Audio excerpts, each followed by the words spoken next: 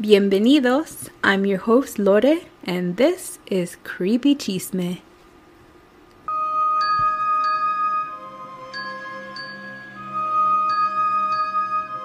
Warning, some stories and information on Creepy Chisme may be triggering and are not suitable for all, especially young children. Please listen with caution. Thank you.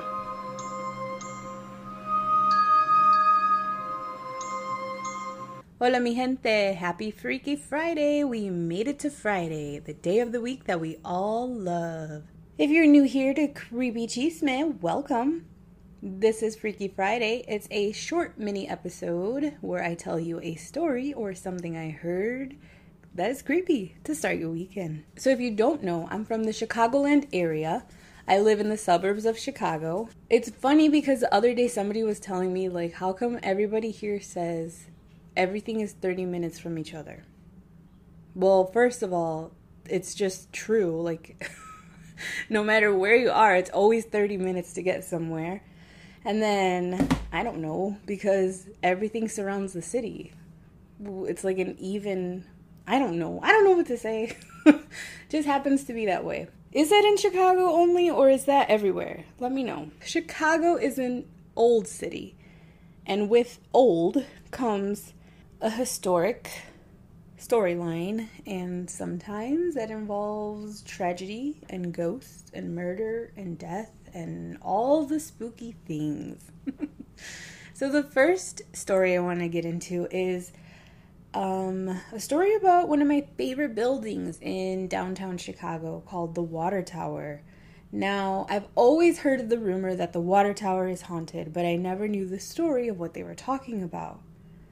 Now, the Water Tower, I'm sure you've seen on TV or in movies or in shows because it's part of the Magnificent Mile. And if you don't know what that is, look it up. Now, the Water Tower was made to house a large water pump that was intended to draw water from Lake Michigan.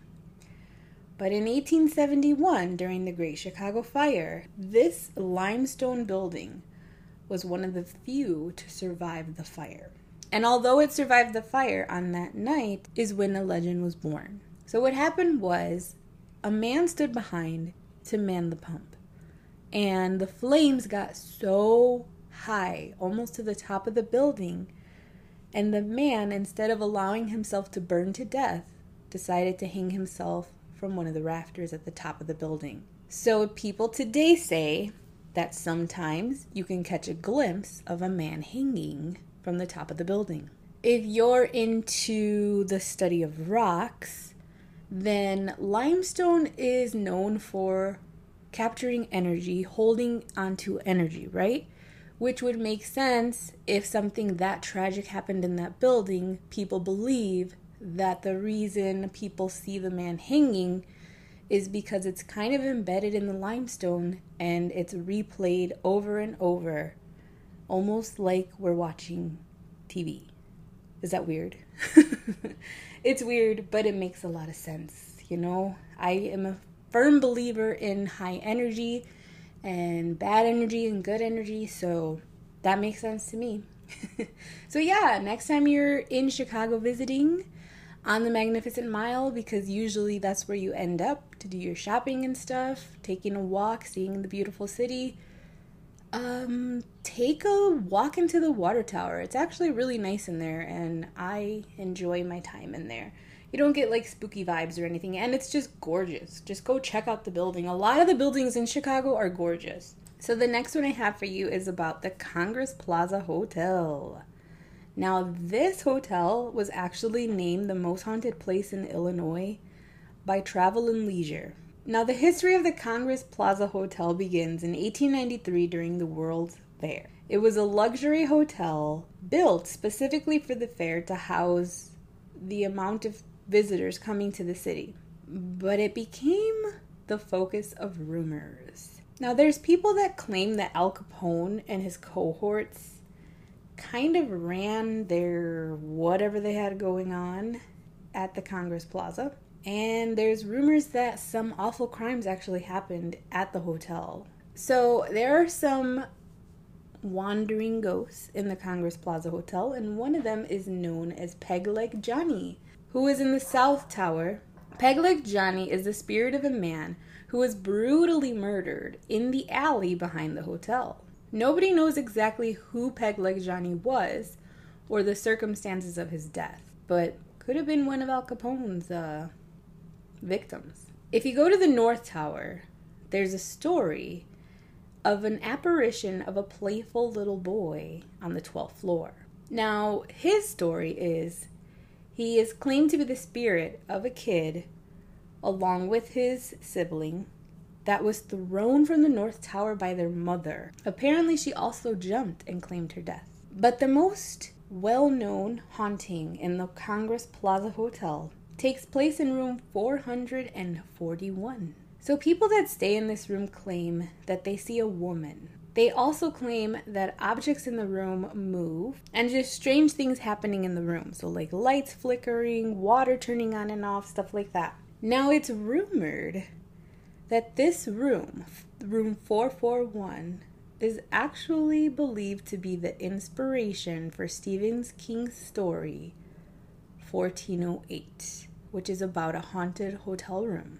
Has anyone ever stayed at the Congress Plaza? I've never stood there because there's no need to stay in a hotel in the city because I live 30 minutes away, duh. All right, my next story is about the Iroquois Theater. So on December 30th, 1903, the Iroquois Theater was filled with tons of people. It was over the holiday break, and they were there to see a musical comedy called Mr. Bluebeard. So the show began its second act at about 3:15 p.m., but a spark from a stage light ignited a nearby drapery. They tried to stamp out the fire, but it failed to do so, and the fire quickly spread. Now, what's creepy about this is the instructor instructed the orchestra to continue playing as the people on stage tried to put out the fire. So as, I guess, like to keep people calm, but I don't think it helped because that's really scary. So let me explain something. So there was a few levels of this theater, and something the architect did when he built it was he only made one entrance into the theater. Now there were 2 staircases that went up to the balconies, but again, if you come down, you have to go through the one entrance to the theater. Yeah, not up to fire code. And they knew that, but they didn't give a shit. And this is why this was a tragedy. So because the fire quickly escalated, all these people started panicking and trying to run out the exit.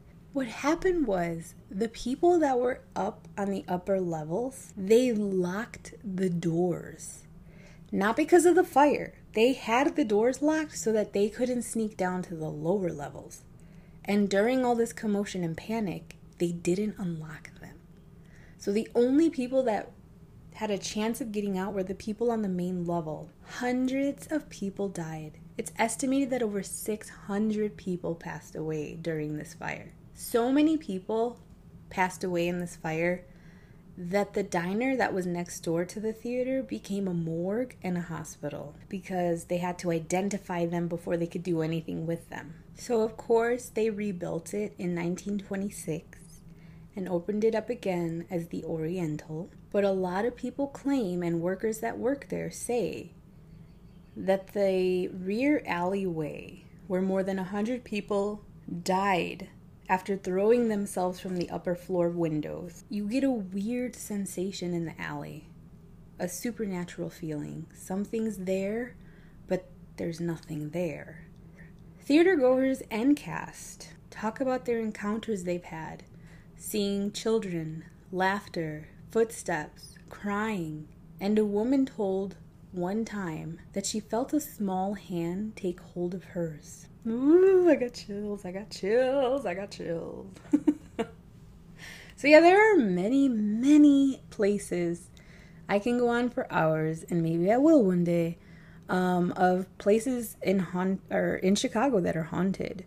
But I want to leave you guys with this last story. This is the story of Hull House in Chicago that is known for the legend of the Devil Baby. So Hull House was a home founded by Jane Addams that is said to have created the story that helped spawn the movie Rosemary's Baby. So Hull House was founded in 1889 by the Addams. The home was created for new immigrants to find shelter in.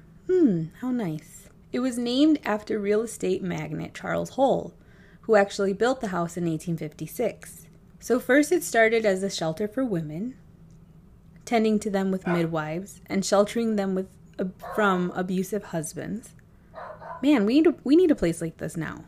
So Mrs. Addams actually passed away on the second floor of their master bedroom. And a lot of people that work there say there is a lot of activity in that room. And some even see a white woman. That actually sounds really funny. I don't mean like a white woman, like a Caucasian woman. I'm like a ghost, like a white ghost woman. How about that? So this is the legend of the Devil Baby. So the Devil Baby was said to be born to an unknown woman. And when the midwives saw the baby, they screamed and they wouldn't go near the baby. The mother accepted her baby and saw past its monstrous appearance. So the legend states that the baby was born a monster because his father yelled to the heavens in the frustration of being given only daughters. He yelled, quote, "I would rather have the devil in this house than another daughter," end quote. Jane Addams actually believed the legend. Now the story goes that the Devil Baby was actually housed in the attic because the mother ended up abandoning the baby and leaving with the abusive father, and the people of the home took care of it, or so it was claimed. I mean, people even went as far to say that he had cloven hooves, pointed ears, and a tail. But again, it was just a creepy story, but the workers that work there say there is a lot of paranormal activity in the home, and no one likes to go in the attic. I hope you enjoyed these spooky stories about haunted Chicago. Hope you guys have a good weekend. I will see you next week for a brand new episode of Creepy Chisme. Remember, find me on Instagram, Twitter, Facebook groups. Just search Creepy Chisme. Gracias por escuchar y nos vemos pronto. Creepy Chisme is created for entertainment purposes only. Thank you for listening, and don't forget, stay creepy.